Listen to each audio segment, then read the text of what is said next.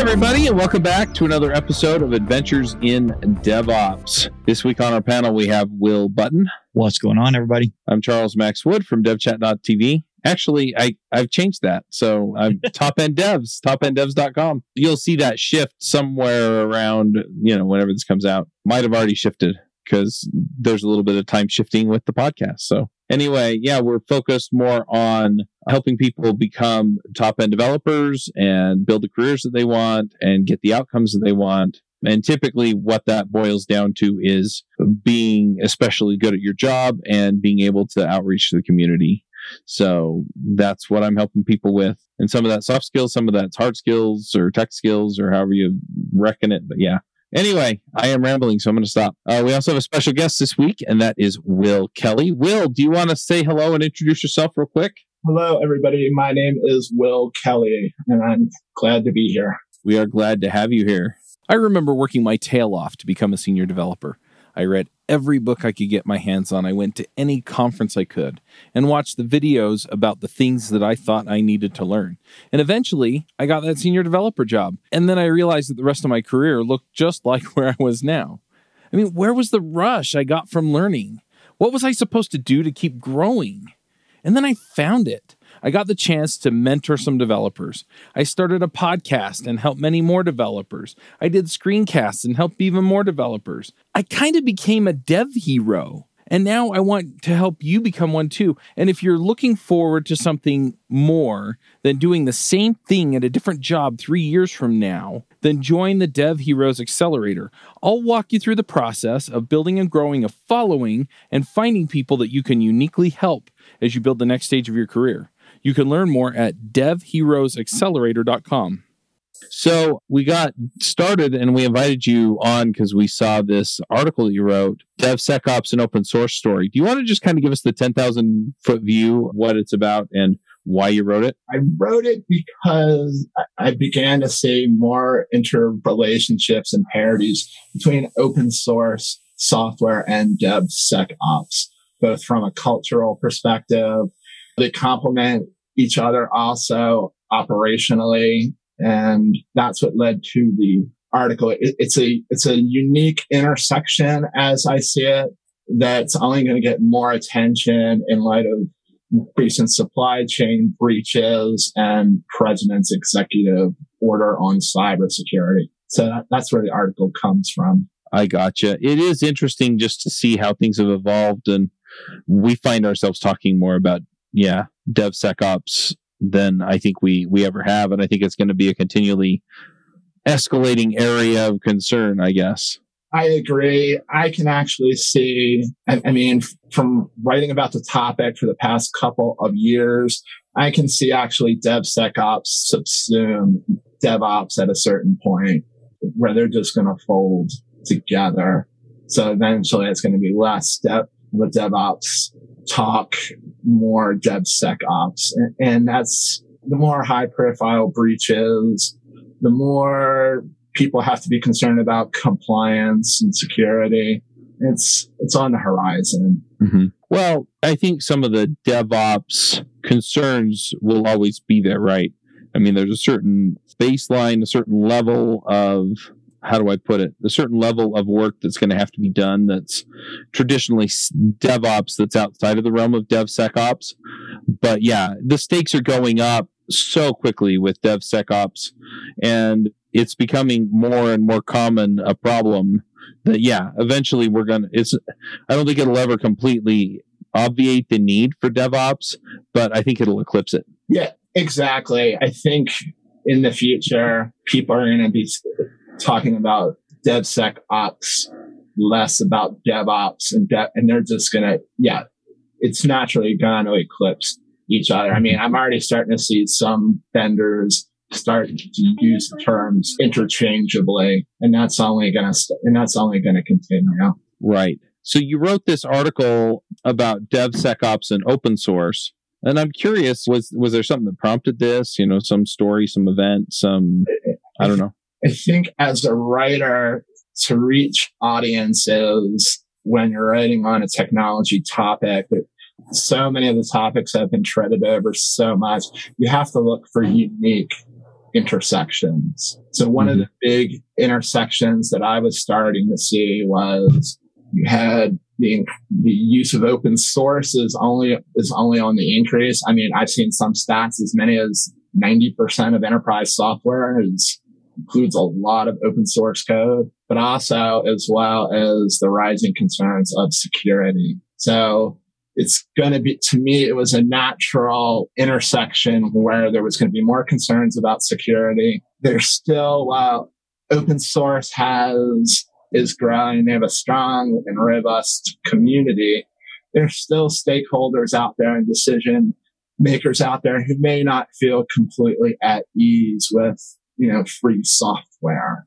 in their enterprise. And there's also, having been on teams that introduce DevOps and DevSecOps into organizations, the cultural aspects are also very important. And I saw a lot of nice I saw a nice complementary nature between open source culture and DevSecOps culture, the open collaboration, sort of the consistency of action and principles, the accountability and responsibility, as well as the automation, that focus on streamlining processes and what's important. There was less. I come from a time of waterfall SDLC that it was long, arduous, and nasty to get through. And DevSecOps and DevOps prior to that sort of take that away for both commercial and even public sector or organizations. And then I'm also starting to see some parallels of probably enterprise open source adoption and the growth of DevSecOps. I mean, the thing that I'm looking at right now is what's going to be the role of open source program offices, which is sort of could be an internal governance body over open source inside a large company, and DevSecOps. So they're intertwined in multiple ways as I see it. Interesting. Will, did you want to chime in? I kind of just took off with this and then set Will to expounding heaps of knowledge. No, it's interesting because you bring up a lot of good points. One of the things, you mentioned that enterprises are concerned or a lot of times hesitant when using free and open source software. And a lot of my experience is with early stage startups. And one of the things we've encountered there is whenever a startup goes through an exit, either through going public or getting purchased or something like that, several of the startups I've worked with, we've actually had to go through and review all of the software that we've used, all the open source software, find out what the license for that was, whether it was the MIT license or whatever the other licenses are, and then give that to the attorney so that they could understand what the legal obligations and implications of using that were. And so I'm avoiding self-harm. I've been through this. It's not fun. I know, right? Don't hurt yourself, Chuck. Yeah. And so the traumas in the past. If I had an enterprise company worth billions of dollars, yeah, I can see that I would be a little gun shy about jumping in with some software that someone else wrote.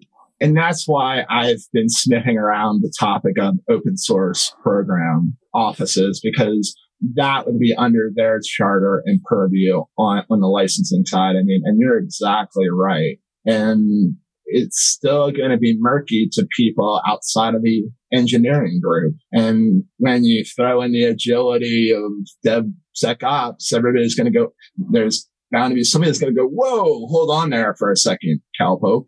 And yeah, it's funny though, because you talk about a lot of people not understanding it outside of the engineering team.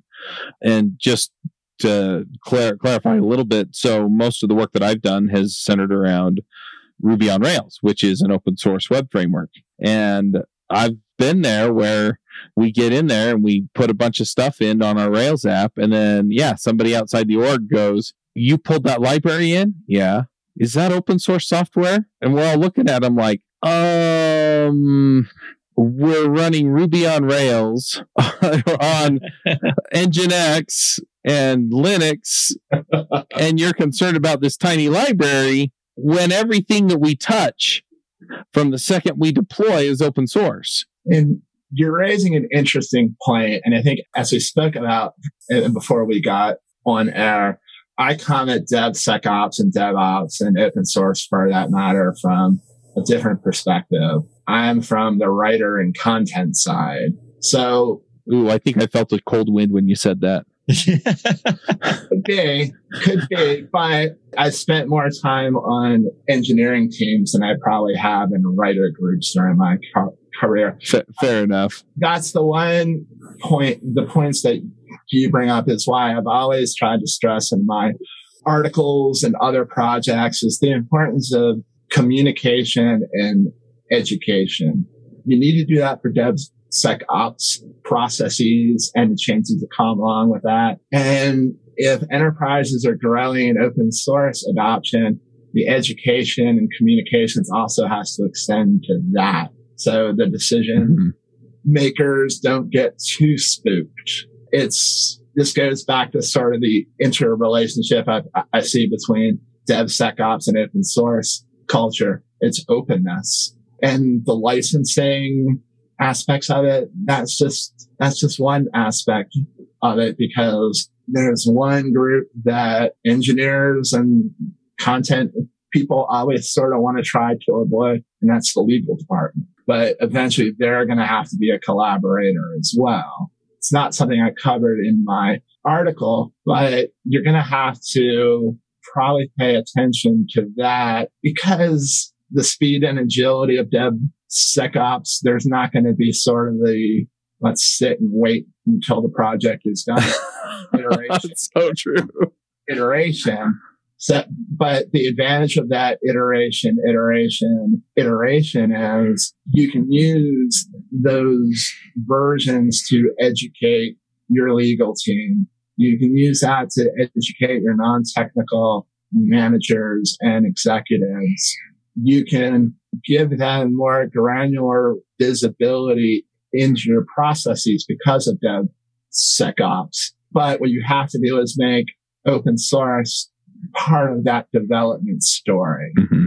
If I write a follow-up to this article at some point, it's probably going to be around that is how do you merge a DevSecOps story and a DevSecOps transformation with open source? And that starts with communication and education. And you have to use the openness and collaboration to tell your story and spare your executives and management from surprises, but also use that to make sure that people are paying attention. If somebody's just going to nod their head or check marks something in a review process, you have another version down the line to go, this is what we're doing. This is where open source fits in. It's all about the visibility. It's funny because you talk about this and yeah, I mean, I've been in a position where we sent stuff over to legal, didn't hear back.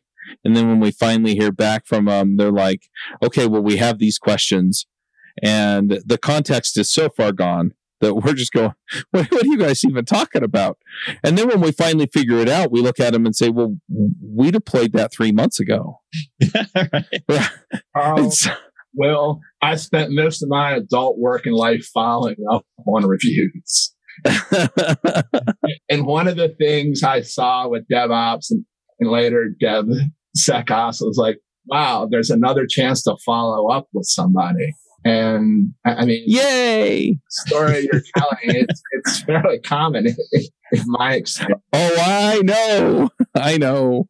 Or it's, oh yeah, that's fine. Or they're down the line was, oh, I have some problems with that. Yeah, and we've gotten you engineers always do this, right? I was taught never to say that. The first engineering group I worked in did give me that law of the land. They gave me great lessons in the culture and how to go a little bit native. So Yeah, it's not something you'll ever say, but unfortunately, that's something that's too often said. And it's interesting to see what the impact of DevSecOps is going to have on that, especially for software that's going to potentially hit a third party audit at some point. Yeah, fair enough. Yeah, our response was always, well, you legal folks think we're just going to sit around for 3 months while you figure this crap out. Yeah. So I worked in some organizations where they do operate at a different speed. Yeah, I have too. And it's really nice. I was on one contract, though, where the legal support had been a software engineer in a former life. Wow. I bet that helps. So that helped a lot. And he was a great intellectual property person. I mean, they do exist out there, but it's probably a unicorn, I'm guessing. No, I'm unicorn. The last, it's funny though, because that's just got to be former software developer, now an attorney. That's got to be a unique set of quirks. Yeah, there's so many follow-up questions for that. I know, right? Well, again, I live in the DC area where the patent trademark office is around. Oh, fair. So the feeder pool for the legal profession might be a little bit different here. Yeah, fair enough. I was going to say, you threw out one little hidden gem in there that I really want to focus in on, especially since a large part of our audience are DevOps engineers. You were talking about giving this information out to executives, or like bringing executives up to speed and like educating them in how open source and DevSecOps, and I think it probably extends to how modern software is delivered in short time cycles. You know, how do you recommend the people who are actually down in the trenches get that information out to the executive level so that they can minimize those surprises? That's interesting, and something that I've had a good bit of trial and error on during my career, especially for my current position. Me too, mostly error. Again, coming from the technical writer side, you have to factor at some point during your DevSecOps adoption to bring in a content expert, understands DevOps, DevSecOps, modern software development, has been through a couple of organizations, knows the audience, engineering group, and embedded with them, but also has experience with delivering content to executives and outsiders such as business people. And I might be a little bit biased in that, but going back to something we were joking about earlier, was that person can be a buffer or sort of help the engineers stay focused on what they need to focus on, but also make sure that the key points as they see it that need to be emphasized and educated through the executives and stakeholders are covered. The additional benefit of having that content little person is they can talk to both the audience that will be consuming the content and the education, as well as the engineers. The trick there is to find a balance with somebody that's documented processes before, because ideally work in a DevOps environment. Personally, I've always saw that the technical writer role has never really had a seat at the DevSecOps. And the role and positioning I'm describing it's a way to get that. And it's a way it's the best investment of it, because you're helping everybody out. The more you're saving an engineer from a needless question, the more they can focus on what they need to be focusing on. If you have somebody who's developing content, who's working to educate people on the business side, they can handle that sort of level 1, level 2, level 3 questions. And then if something's definitely engineering related, they can go, hey, I need some engineering support here. It's a deflection move. And it's something that I don't think enough organizations focus on. The other area, the other thing where I've seen organizations be successful on that is solution architects, somebody who's at the intersection of business and technology. So if an organization, I've worked in organizations that worked on the traditional engineering and programmer team model, other teams that had solution architects. Some were a mix, not somebody else who can play a role in that. And in the case of the solution architect, and probably in a lot of cases, the writer, that person can also help with sort of that open source education, where somebody on the business side going, well, I'm not sure how I feel about this free software stuff. In the years I wrote on DevOps as a topic, something that I always saw was DevOps sometimes is missing that internal champion or that internal advocate. Companies are really quick to have an advocate that customer facing or industry facing. But in large organizations, especially as fast as technology is moving today with DevOps, DevSecOps, the cloud, it's moving too fast for one person. And organizations need to focus more on what I call complementary teams, but as well as being able to package up that knowledge of those complementary teams for that internal facing content, that internal outreach and education about DevOps and DevSecOps, where there are so many advantages to Proclaim that when it's packaged up and communicated, wow, I can have more of a look into progress of my projects. I get better reporting on the security. I'm not waiting 12 months to see the final version of the product. There's a lot of stuff there's a lot of room for that sell or that advocacy, and writers and solution architects are positioned for that. Some engineers may be inclined to do that. Some may not. But DevOps and DevSecOps, one of the foundations with it being sort of breaking down silos, there's also silos with the business that we all have to pay attention to. Yeah, for sure. There's a hidden part of software engineering that is the sales and marketing of what your team does. And I think it's often underrepresented as a skill for a software engineer or a DevOps engineer. But you can really see cases where it's done well in places like Netflix. Like whenever you talk about Netflix and DevOps, everyone instantly recognizes and understands what you're talking about because they've done such a great job of selling and marketing the DevOps practices that they use. It was interesting when I was writing on the topic DevOps extensively. A lot of the feedback from the editors, what they were hearing from the readers, were people looking for articles that they could escalate up to the management. Yeah.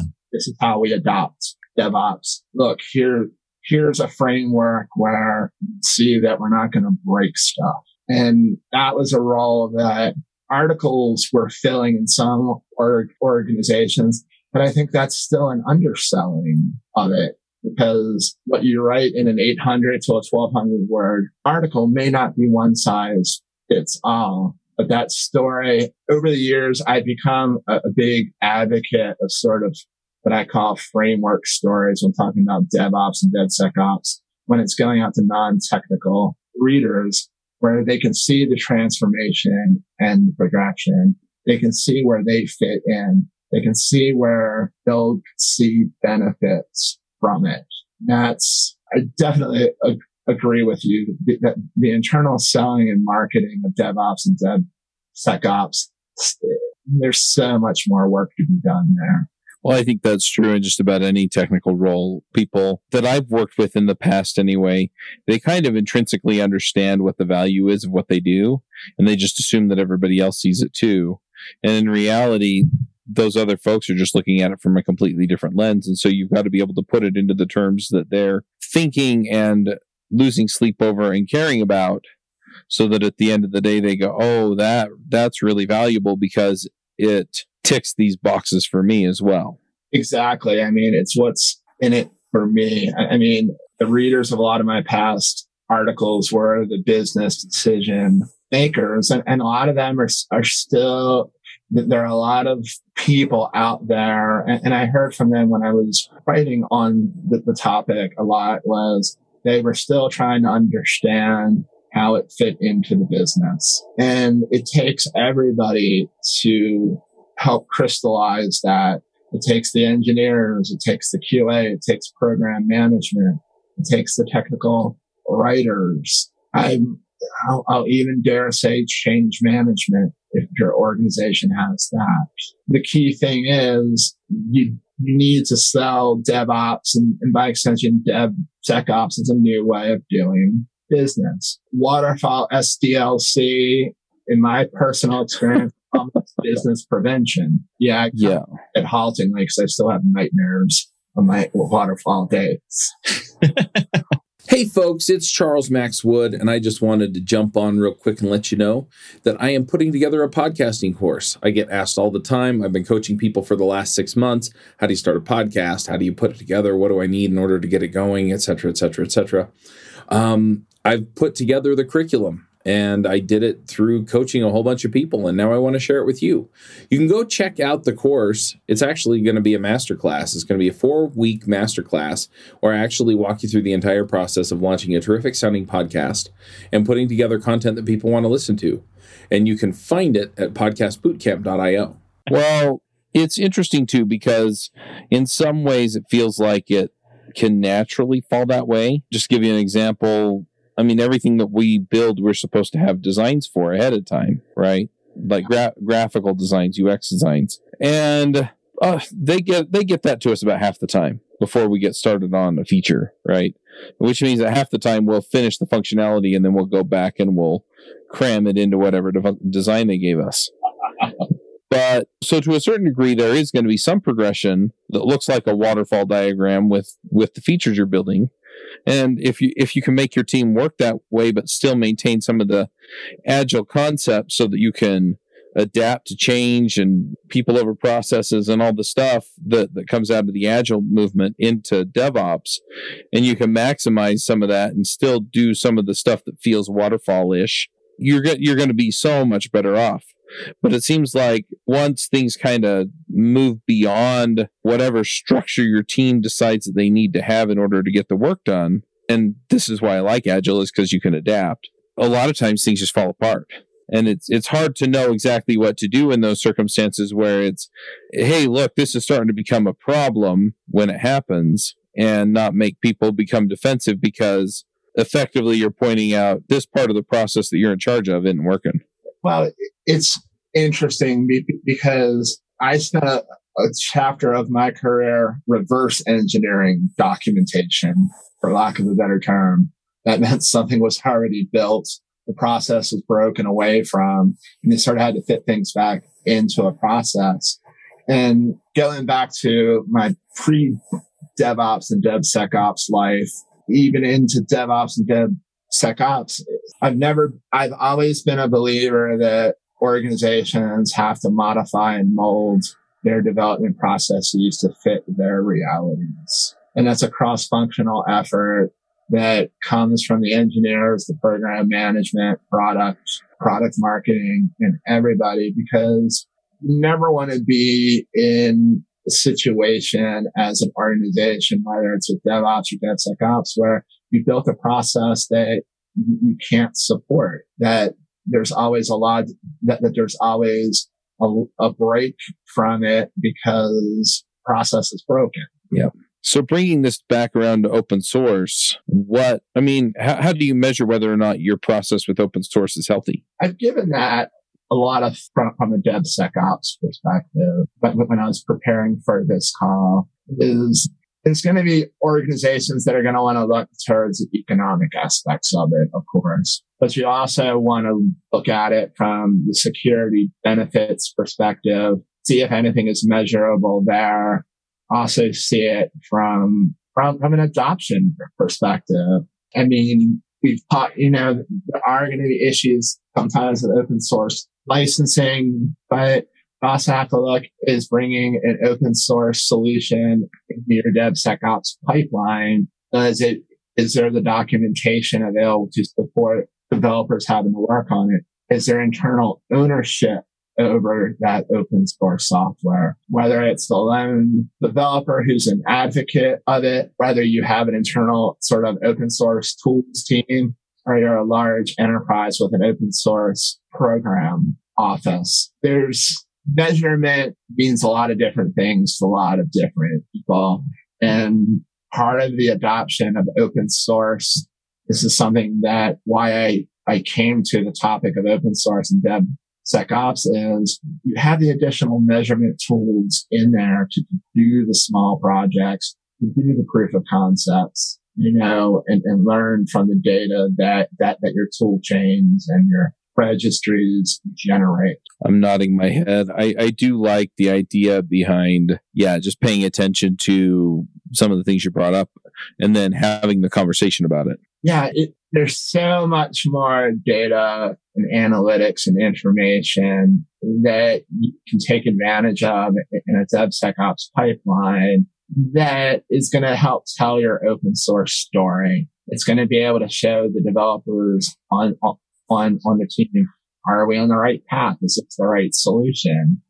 It's going to show the executives above it who are like, I'm not so sure on this free software stuff. You have to collect the hard data first and the metrics, and then going to be cases where everybody's going to learn from it. But in cases of when you have a development team that's tapping into their information appropriately, and they have a writer or a solution architect package up that information in just the way that your executives or business stakeholders need to see it in a language that resonates with them. It keeps reminding me of when we talk about this person who is like the liaison between the two. I keep thinking back to the movie Office Space, where they're interviewing, and I don't remember what the character's name is, but they're like, what would you say you do here? And he's like, I talk to the customers so the engineers don't have to. What the hell is wrong with you people? Thank God for those people. I know, exactly, right? I mean, it was a funny point in the movie, but it's a role that you absolutely have to have.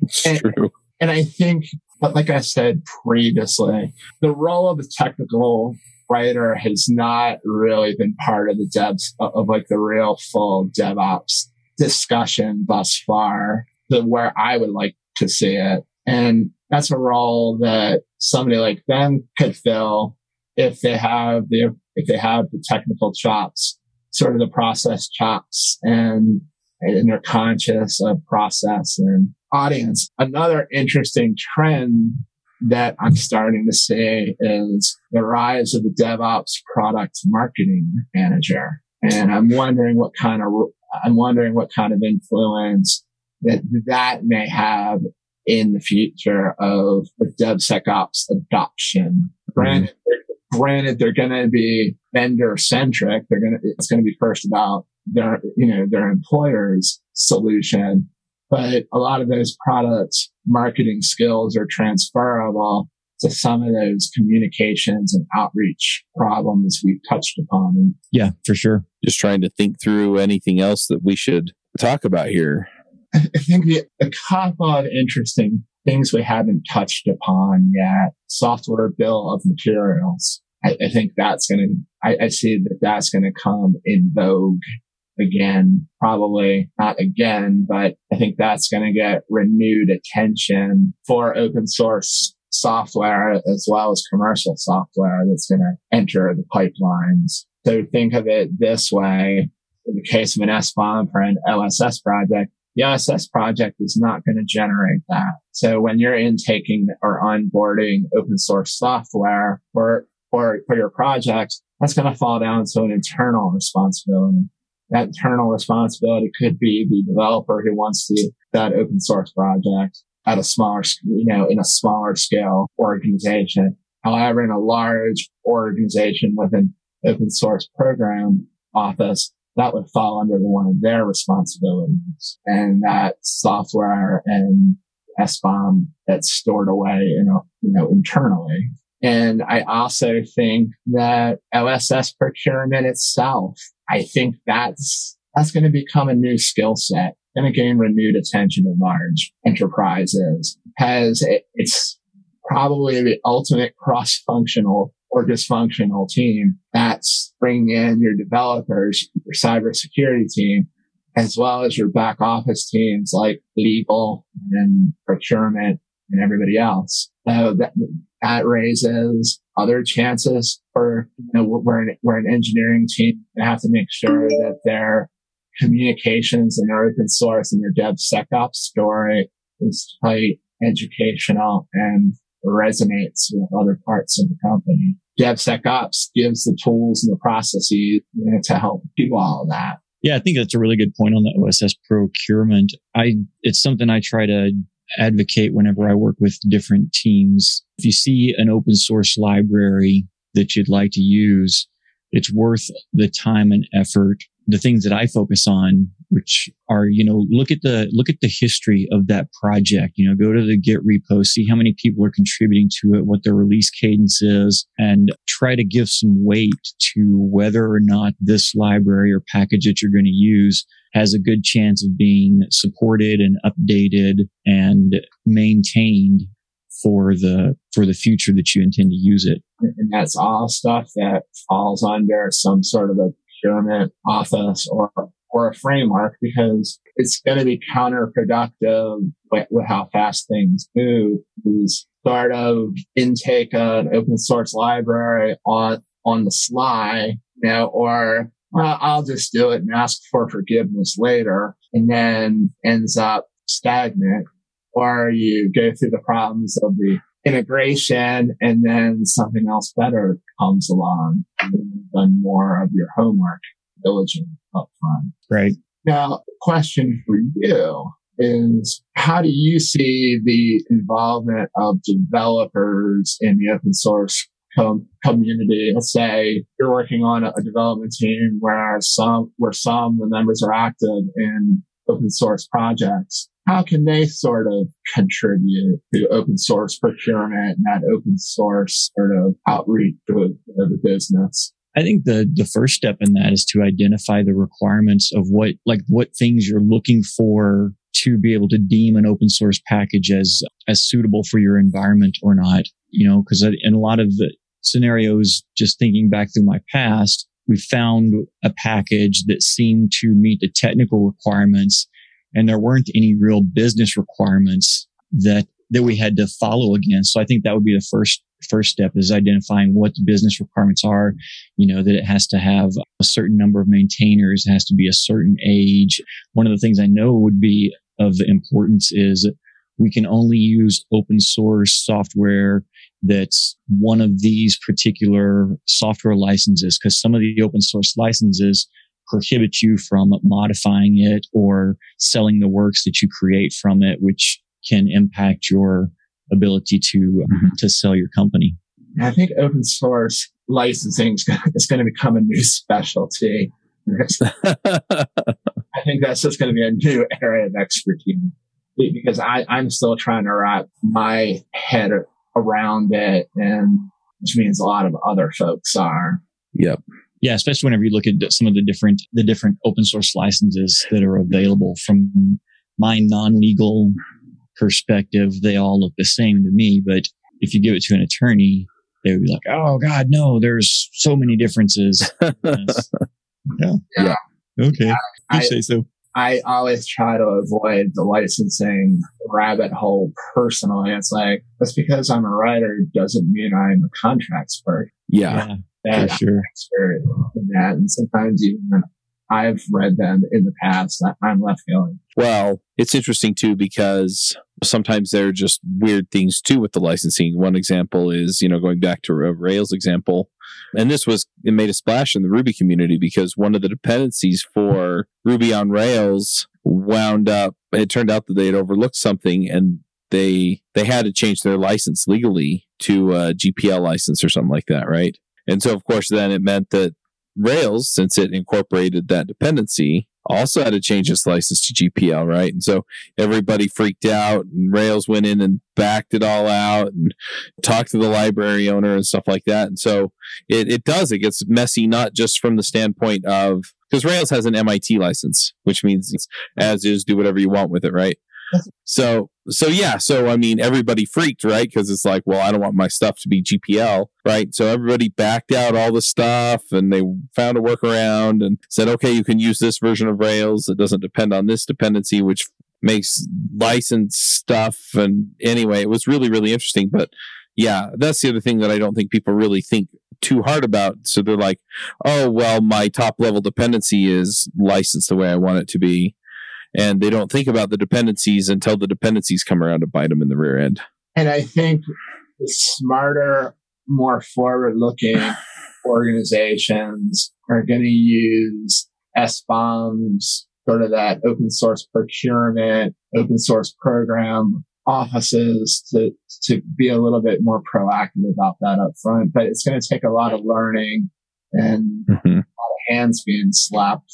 Bill. I mean, software dependencies, large enterprise software, that could be a rabbit hole. And I think at least now we're at a point where the tools and processes are getting there, where companies can be a little bit more proactive, a little bit versus reactive about it. But it's gonna require a change in thinking. And that change in thinking is going to be through DevSecOps, open source, improved open source governance inside the enterprise. But it also, both of those areas of expertise have to be made accessible to the business side, whether it's the vice presidents, whether it's the business stakeholders, whether it's the legal department. And that's a lot of work that some people that still has to be done. And it'll be interesting to see how that all plays out in the next couple of years after all these high profile breaches. I mean, working in the DC area like I do, a lot of organizations around me are affected by the executive order on cybersecurity. So SBOM, supply chain security, but you're not seeing the HIPAA world or the PCI DSS world sort of step out in light of the executive order. I mean, there's bound to be a trickle down into the commercial world at a certain point, but hasn't hit the headlines yet. Yeah, it was interesting. I hadn't seen that executive order that you shared. I hadn't either. Not until I read the article and I was like, oh. Right. Because interesting thing about DC and public sector and enterprise software in the public sector is I live in one of the wealthiest areas in the United States. And yeah, some of it's because of politics and everything else, but a good bit of it's because of proprietary software. A lot of it around me. With the government moving to cloud, going to open source, that's all changing. And the executive order it's looking, it's pushing for a look inside things that this town just has not offered the government in the past. And I've always said when it comes to the cloud and in the public sector and enterprise software, if you peel away the bureaucracy, peel away the partisanship, if you peel away the politics, the United States federal government is just one large compliance play and security play. And there's actually things that the feds can learn from the commercial world and vice versa. And the executive order could be one of the pieces falling in place to help make that happen at some point in the future. But perhaps I'm being overly optimistic. Oh, I have words to say about the government and overly optimistic, but I'll keep it to myself. I live in I know.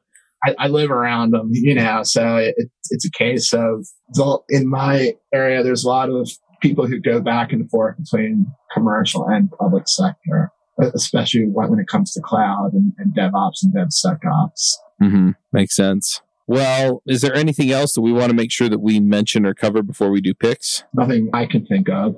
Okay. Well, let's go ahead and do some picks. Hey folks, it's Charles Max Wood, and I just wanted to jump in here and let you know about something that I'm doing. It's free. It's out there just to help you get answers to your questions about the things that you're running into with your career. So if you have questions about how to get further ahead in your career, how to start a podcast, how to get a better job, how to get a raise, how to deal with a situation at work with your boss, or just maybe you're stuck and you don't know where to go next. You know, how do I get from junior to senior, senior to whatever's next? How do I become a speaker? How do I get to the next level? That's what I'm out here to do. So every Wednesday at 12 o'clock Mountain Time, I'm going to be doing a call, and it's going to be free, totally free. Go to devchat.tv/level up and you can register for the call. It's using Zoom's webinar software, so it's pretty straightforward. And what we're going to be doing is I'll do 10 minutes and I'll just show you how I do some form of how I level up. And then we'll just answer questions. And it's not going to be a question and answer like, hey, what's your favorite flavor of ice cream? And then I say Rocky Road or whatever, right? Instead, what we're looking for is more along the lines of, yeah, I have this situation. How do I handle it? I'm trying to figure this thing out. How do I figure it out? I'm trying to stay current. How do I stay current? And if you have any of those kinds of questions, I'll bring you on the call. We'll ask some deeper questions. We'll make sure we get you a solid answer. And I'm really looking forward to helping some people out. There will be no sales, no selling, no nothing on these calls. It is literally just 10 minutes of training and then Q&A. So you can go check it out at devchat.tv/level up. Will, do you have some picks? Oh, I do. One of them just came up on the fly during our podcast today because I know that the movie Office Space is actually kind of old now, and I don't want to think how old it is because that's going to make me realize how old I am. So we're not going to do any math here, but if you're listening to this and you haven't seen the movie Office Space, you just got to drop whatever you're doing right now and go watch Office Space. It's going to redefine the rest of your career. It's like I'll be back in an hour. Have you not seen it? I haven't seen it. Call you Bob. Oh man. Call you Bob. Yeah, right. It's the career manual for software engineering wrapped up in a movie, and I'll just leave it at that. The other pick I have. So I was on YouTube the other day and saw a YouTube video with Joe Rogan interviewing Brian Greene, and Brian Greene is he's an American theoretical physicist. Deals a lot with like the origin of the universe and like Einstein type stuff, you know, the theory of relativity and those kinds of things. And I've always been kind of interested in the things he has to say. And I usually don't watch Joe Rogan stuff because if you want to watch something from Joe Rogan, you know, it's like a 4-hour commitment or something because he just keeps on. But I did watch this one, and it was just, I started watching it, and 5 minutes into it, I just set aside the next 2 hours to finish watching it because I thought it was really fascinating. Nice. So I'll put a link in there. It was Joe Rogan and Brian Greene chatting about the beginning of the universe, the end of the universe, aliens, relativity, all of that kind of stuff. It was good. Nice. Yeah, I found that some of Joe Rogan's stuff is terrific. And some of Joe Rogan's stuff, it's fascinating, but not really stuff that I'm going to sit through 4 hours to pick up. And so, yeah, that sounds like a good one. Yeah, I love the guests that he has on there, but it's just like, man, my wife can't get 2 hours of my time. There's no way Joe Rogan's going to. Yeah. So true. Yeah, I love that he kind of gets everybody, right? I mean, all comers from all different groups, opinions, walks of life. You get some really, really interesting perspectives on there. And then I love how, like, he gets people on there that I'm thinking, I'm going to hate this episode because there's absolutely nothing this person has to say of redeeming quality. And I'll sit through 2 hours of it and go, that's some perspective that I really hadn't gotten anywhere else. Right. So, yeah, I'll have to check them out. Yeah. Sorry, I keep chiming in on your stuff, Will. Or anything else you wanted to pick? Nope, that was it. Those are my picks for the week. All right. I'm going to throw out a few picks. First of all, I am going to throw out just the pick for my podcast bootcamp. I've been coaching people for the last 6-7 months on starting podcasts. So I'm sort of tangentially responsible for some of these folks getting their shows out. There are 3 or 4 dev shows out there that I've been involved in over the last few months, coaching the hosts on getting them out there. So if you're looking at raising your public profile, if you're looking at kind of taking your career to the next level. And that could be junior developers or senior developers. I was brand new developer when I started podcasting, and it made a huge difference in what opportunities came my way. But it also was really helpful when I was freelance finding clients. So if you have any of those reasons, or you have something else to market a course or things like that, I can definitely help you. The boot camp is going to start on the 21st. Don't quote me on that, but around then of September 2021. So come check it out. It'll be 4 weeks. In 4 weeks, we'll have your podcast launched, and you're going to be sounding terrific, reaching the people that you want to reach and making the difference you want to make. So go ahead and jump in and get involved there. The other pet project that I have going on is JavaScript Picks. It's more aimed at the JavaScript Jabber audience.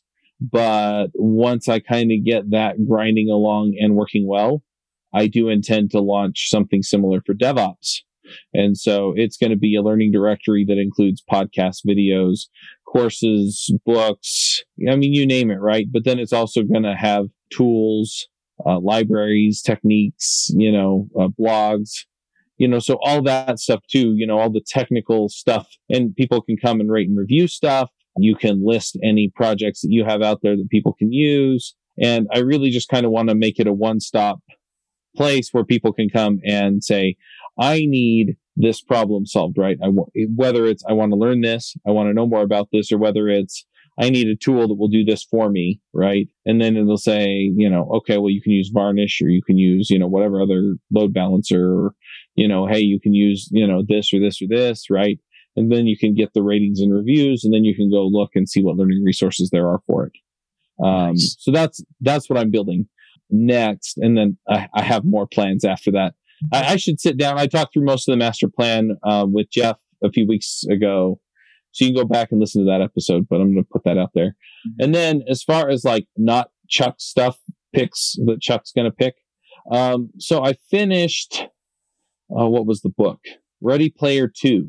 So if you read Ready Player 1, which was a terrific book, the movie was pretty good too, even though it didn't really follow all of the plot. Anyway, so we got two great stories with the same characters. That's what I'm saying for the movie and the book. Ready Player 2 wasn't as good as Ready Player 1, but it was good. So if you really liked Ready Player 1 and you want more of kind of the same kind of thing, then pick up Ready Player 2. Just don't get your expectations that it's going to as high for Ready Player 2. And then the book that I'm reading now has just been fascinating. It's Masters of Doom, and it's by David Kushner, and he kind of tells the story of where the video game Doom came from, right? And nice. It talks through where the founders came from, and how they built their company and stuff like that. And it's funny too, because I never put together that the people that made Commander Keen were the same people that built Doom, right? Oh, yeah, I had no idea. And so it talks about all of the stuff, and so you've got the business people and the tech people and the the artistic people, and where they were at and what they wanted and what their expectations were. I'm about halfway through the book, but it is really terrific. It's a fascinating book. There's some turmoil around that game. Yeah. The first chapter, or the prologue, I think it talks about how John Romero and John Cormack, they both showed up to a gaming convention and kind of acknowledged each other's existence, because at that point they weren't friends anymore and had split the company. So it kind of says, hey, these guys were the titans of video games, and and so here's the story. Anyway, it's really fascinating. So, but yeah, it's really, really good. So I'm enjoying that. And then other books, I pre-ordered the last Expanse book. And so, of course, now I have to go listen to all of the rest of the Expanse books. And so I'm back on Leviathan Wakes, which is book number 1. The TV series is really good too, and they actually stay fairly close to the book as much as you can in a miniseries that represents a book apiece. So, but I'm really enjoying it, getting back into that. So I'm going to pick that as well. Yeah, stay tuned for more stuff from me, because I have big plans for top end devs. But yeah, anyway, those are my picks. Will Kelly, how many? Do you have some picks for us? Picks for us. One is Wire. Haven't had a chance to watch it. I highly recommend it. Unfortunately, last weekend, one of the actors from the show, Michael K. Williams, died of a suspected overdose. That's the loss of a great talent. But The Wire as a story, and I'm speaking to somebody who was born in Baltimore, just tells just such a rich story of part of inner city life that I don't necessarily want to talk about. And it's an incredible story. It's an incredible series that really doesn't have a hero. Just not everybody is an anti-hero in it. So into that story. Another pick of mine is Ted Lasso. One of the things that when the pandemic and isolation has gotten me down, that's always picked up my spirits, has been Ted Lasso. I'm trying to figure out a way right now to pitch a story around sort of the management principles in Ted Lasso and how that might apply to DevOps and DevSecOps. But still trying to work through that idea. And my last pick is opensource.com, the site of where you found my article on DevSecOps and open source story. It's a great site that with a range of open source topics, tutorials, a lot of coverage on DevOps. I highly recommend the site. A little bit biased, but the good thing is it's such a cross section of, so you're going to hear, so it's a range of voices across the site. I've always learned a lot from us. And you know, that's how I got here. Cool. If people want to connect with you personally online, so hear from you, see what you're working on, whatever. Most people, they give out like a GitHub, LinkedIn, or Twitter. Follow me on Twitter my Twitter is at Will Kelly, WILLKELLY, all one word. Awesome. Well, thanks for coming, Will. This was really fun. Thanks for having me. You guys really put me at ease. I was in a minor state of panic before it started. That really made me now. Thank you for that. It's all good. We're pretty chill around here. So yeah, and probably just like a lot of folks in the guest. And I hope that as far as marketing my own self, I hope the podcast will help out. Yep. Awesome. We're going to wrap up right here. And until next time, folks, max out. Bandwidth for this segment is provided by CacheFly, the world's fastest CDN. Deliver your content fast with CacheFly. Visit CACHEFLY.com to learn more.